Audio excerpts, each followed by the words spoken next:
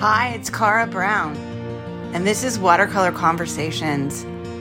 It's a place where I share my love of watercolor and my seeking, my teaching, my discoveries, the connections I see, and just in general what it's like to be alive at this time here on planet Earth. I hope that this meets a part of you that's longing to be met. Thanks for being here. Hi, it's Cara. And to start out 2023, I thought that I would start with two topics that are central to what I do in this watercolor thing. The first of which is what I'm going to talk about in this episode, and that is color. And then I will very soon, I promise you very soon, do one on painting the light. So a post that I wrote in 2017, I called it The Two Faces of Color. I start with a little story of an encounter with someone at an art festival, and I talk about the two aspects of color, one of which is working with it, and the other one is more our relationship with it. So here we go. I'll never forget her question. It was at my second festival in San Anselmo a number of years ago, and a woman held up a print of a painting of mine I call Blossoming Hope and asked if I had it available in red. It took me a second, but then I realized that she didn't recognize it as a piece of original artwork, but rather like a drapery or a couch cushion. After all, fabrics in a particular pattern are often made in different color schemes. I knew she didn't intend for her question to sound ridiculous to me. She indeed liked my painting, and I get it. Red just went better with her decor. So I found it within me to tell her in a pleasant voice that I had only painted that painting of yellow roses. Since she wanted a print, with the wonders of Photoshop, I could have attempted to modify the digital image, making the roses red, but I just couldn't go there. Since I have begun to live my life centered around this idea of color, this is one of the more memorable situations I have to show me how completely subjective color is. And yet we also make our art and live our lives in a world where everything that we'd like to do with color is not possible. We have to come to terms with how our ideas about color can bump up against its limits, and how each of the paints we use is much more than just a color. So first of all, color is a really abstract idea. It doesn't exist without something, and it doesn't exist without light. At either end of the light spectrum, everything is all dark, all black, and too much light, everything just looks white. But the thing, or the idea that we call color, is really a reflection of part of the light spectrum. The nature of the substance that it is reflected from is such that it absorbs all the light except for the color we see, the surface of that thing. Color is also energy, or it carries energy. There's less energy in violet than there is in red, which must have something to do with the length of its light waves. Energy varies from color to color, as do our responses to it. They are as individual as we are. Really vibrant color is enlivening to some, like me, and overwhelming to others. Muted neutral colors are boring or dull to some of us, while others, they're calming. Adrian Rogers, one of the artists in our Friday group, brought a gift from a trip to Boston back for me. It's a wonderful book called Roy G. Biv, ROYG.BIV, by Jude Stewart. The subtitle of the book is An Exceedingly Surprising Book About Color. So if any of you are as into color as I am and can be amused by fascinating facts and stories, it's a book for you.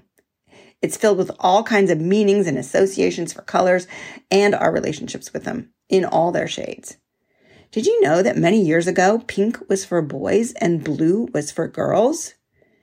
This is a English/British thing Blue was the color of the Virgin's cloak, and pink was the sort of wannabe, not yet grown up, watered down red of the red coats of the army. So I don't know how along the way it got swapped, but it used to be the absolute opposite. And our association with them is so different now. It's very interesting how that is. There's this quote from this book, and I often read this at the beginning of my color workshops. And it goes like this. I'm going to tell you ahead of time who said it. It was Stephen Drucker, who was the editor-in-chief of House Beautiful magazine.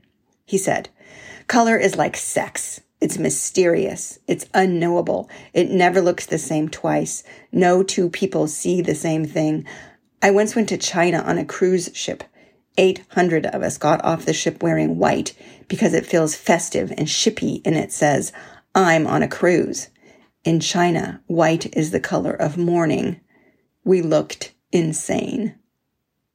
Within this abstract world of our ideas, inclinations, and preferences for color, this relationship that we can have with color, those of us who work with it have to do it in the real world.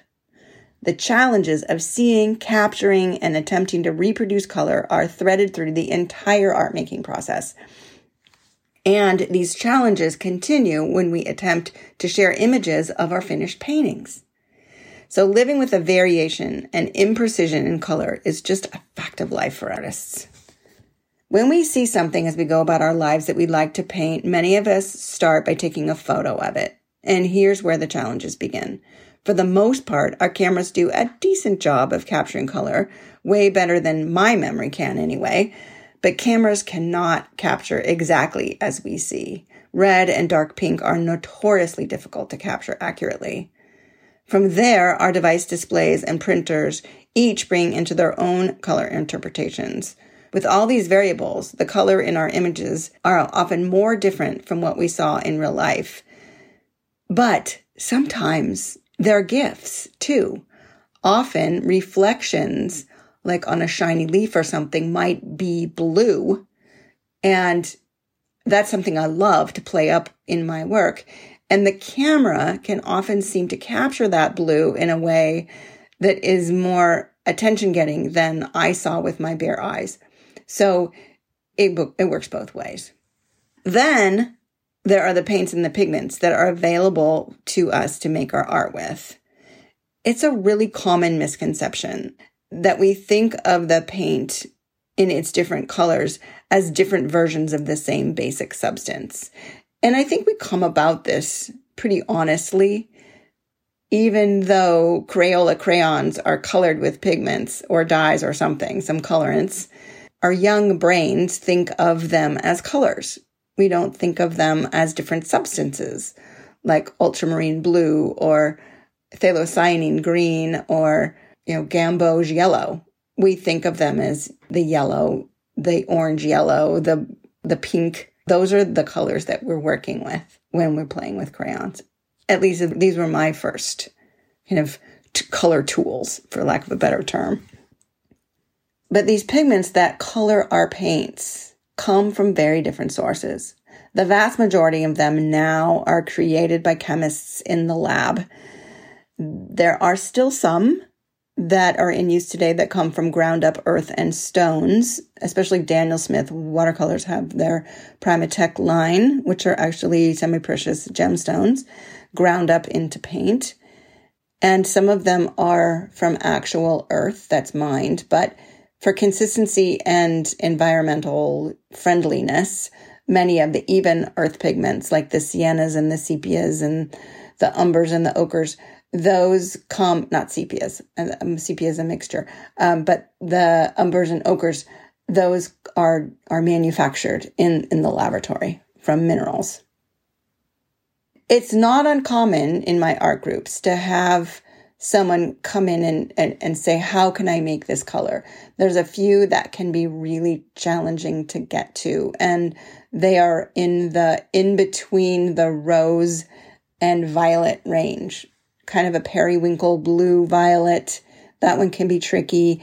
And a super vivid kind of light magenta, somewhere in there. Those colors can be tricky to try to get. And all I have to say is that we just do our best, and that nobody is going to be comparing what we paint to our original photograph. And even though I have the experience myself so many times that I have missed the mark, so to speak, with trying to reproduce a particular color, I have not had anyone look at my art and say that the colors that I've ended up with are dull. So it all works out. The pigments in our paints also have qualities in addition to color that we must learn about in order to get the results we want. They can be transparent or opaque. They can have very, very tiny particles that dissolve into the water, creating clear layers of color, or they can be comprised of larger, heavier particles that settle out of the water, creating texture. A lot of the blues do this. The technical term for it is flocculate. They can be either staining or they can be easily lifted. And then there's a particular quality that I pay attention to, and that is they can either be light fast, resisting fading as they're exposed to light, or they can be fugitive, meaning they will indeed fade or change color over time. There's so much to know about our colors, I say that in quotes, beyond the colors that we see as we paint our paintings. So that I can better help those who come to learn to paint from me, I've tried very hard to observe what's going on with the paint and the water as I make my paintings. The thing that I've observed and attempted to explain is how pigment, as it is mixed with water, is a physical substance. The amount of paint, the amount of water, and the ratio between them all make an enormous difference in what happens as we paint and the quote-unquote color that we end up with. I do know a lot about color. I can recognize a number of pigments based on just looking at them. I can see color in colors, such as the green in a gray, or the blue in a black, or a violet maroon. I can recognize color because I have paid careful attention for all these years that I've been painting to what is happening as I paint. I've said this before in posts on my website, and I intend to do an episode on it at some point too. But how and to what we pay attention creates our world. I've created a world for myself that is filled with color. I have a real relationship with the set of paints that I paint with at this point. When I wrote this, I had recently put together a new small palette of paints that I wanted to take on a trip with me. It's this tiny little thing that I used in these two little plastic palettes that I taped together with white artist tape and made this tiny 3-inch by 9-inch palette that is just, it's really sweet, and it was super cheap. And I filled the wells in that palette with only the paints that I use the most often, those that I love the most. And when I looked at that collection of paints when I did that, my thought was, these paints are my friends. I don't regularly provide a list of what I paint with to people who come to learn from me, besides a starter list for student level paints if you have nothing and know nothing and you just need something to set out with. But for people who've been painting a while and they already have some paints, I resist sharing that list because I don't want people just going out to buy these paints just because I like them. I have had people come in with hundreds and hundreds of tubes of paints, and they show me, now this is this artist's list, and this is this artist's list. And what I want for everyone is to have your own friends, your own list. And you only do that by discovering them. It's no secret that I'm inspired by color. Color and the illusion of light weave through just about every painting of mine. I need color. I experience it as nourishment, and I couldn't imagine wanting to go on living in a world without it. And to make art, we also need to learn how to work with color in the world, in our photos and digital images, and in the real substances that are our watercolor paints. I know, there's so much to learn. Even for me, every time I sit down to prepare for a color workshop and I do a new exercise or do a new color composition or something, I get something new. Color mixing is endless. And yes, I didn't even start into the world of color mixing. So that's what I have to say about color today. It's a passion. It's an interest. It's a compulsion. I'm starting to say obsession, but it's really more a compulsion. I'm compelled. And it's the language of, one of the languages anyway, of art, along with line and light. So, okay. Thanks for tuning in. Happy color.